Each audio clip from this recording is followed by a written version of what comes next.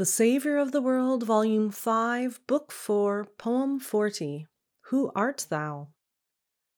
He spake again, Behold, I go away, and ye who drive me hence shall seek in vain for him who came to save you.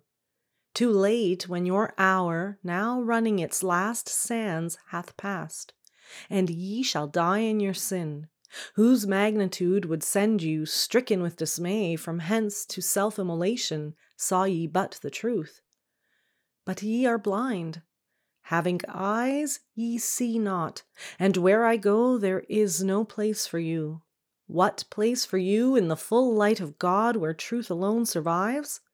Outcast ye go, lost souls in desolate wastes where I am not. Awed and yet obdurate, the Jews cried out, What threat is this to mock us? Where goes he? Will he kill himself to accomplish these brave words, Where I go, come not ye, ye cannot come? So sneering spake they, half to convince the crowd, and half themselves to assure. Again he spake, his patience as an ocean never drained. See you, there be two worlds, ye are from beneath, of this low world where lies are ta'en for truth, and men receive not truth, because they will not to receive those things of the world above. I am from above, but ye are of this world. Can fire and water mingle nor destroy the one the other? Me ye seek to kill, and ye shall die in your sins, slain of the truth. Poor souls, have pity on your own lost state. Behold, a door of escape I still hold ope for him who will see the truth. E'en as I speak, uneasy thoughts stir in your breast, ye know. Feeble conviction is pleading to be heard, and fear assails. Come, listen, not to me, but to inner voices uttering fearful things. At the 11th hour of the day, I bid, believe that I am he of Israel's hopes and fears, the promise treasured for these 1,000 years. I know ye can believe, and will ye now at the last hour believe that I may save?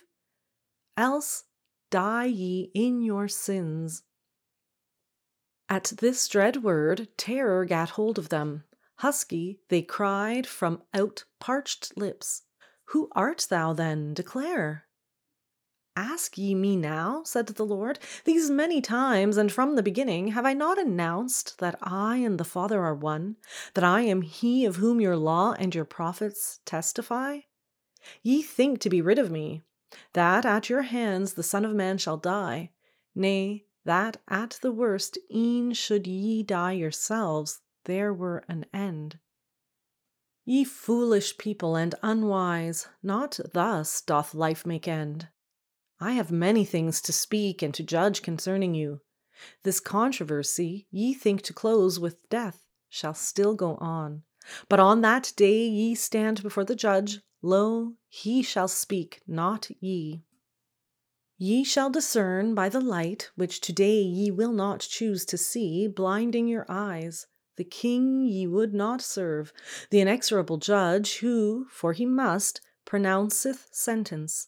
First will he rehearse the thoughts that give complexion to your lives, the arrogance and hate, the greed and lust, that blind your eyes to the truth. For ye know well what treason ye would compass. None can hear the voice of the Son of Man, nor be convinced. And well ye know that treason's in your hearts, that ye seek the life of your king, the coming one, knowing that in his realm is no place for you, for wrong and rapine wrought on these poor folk whom ye would rob of their God. Away with you. And other things shall ye hear when ye pass the bounds of that ye call your life. The words I speak, each word of mine that hath reached you by report, or you have heard direct, shall sound in your ears for ever without pause.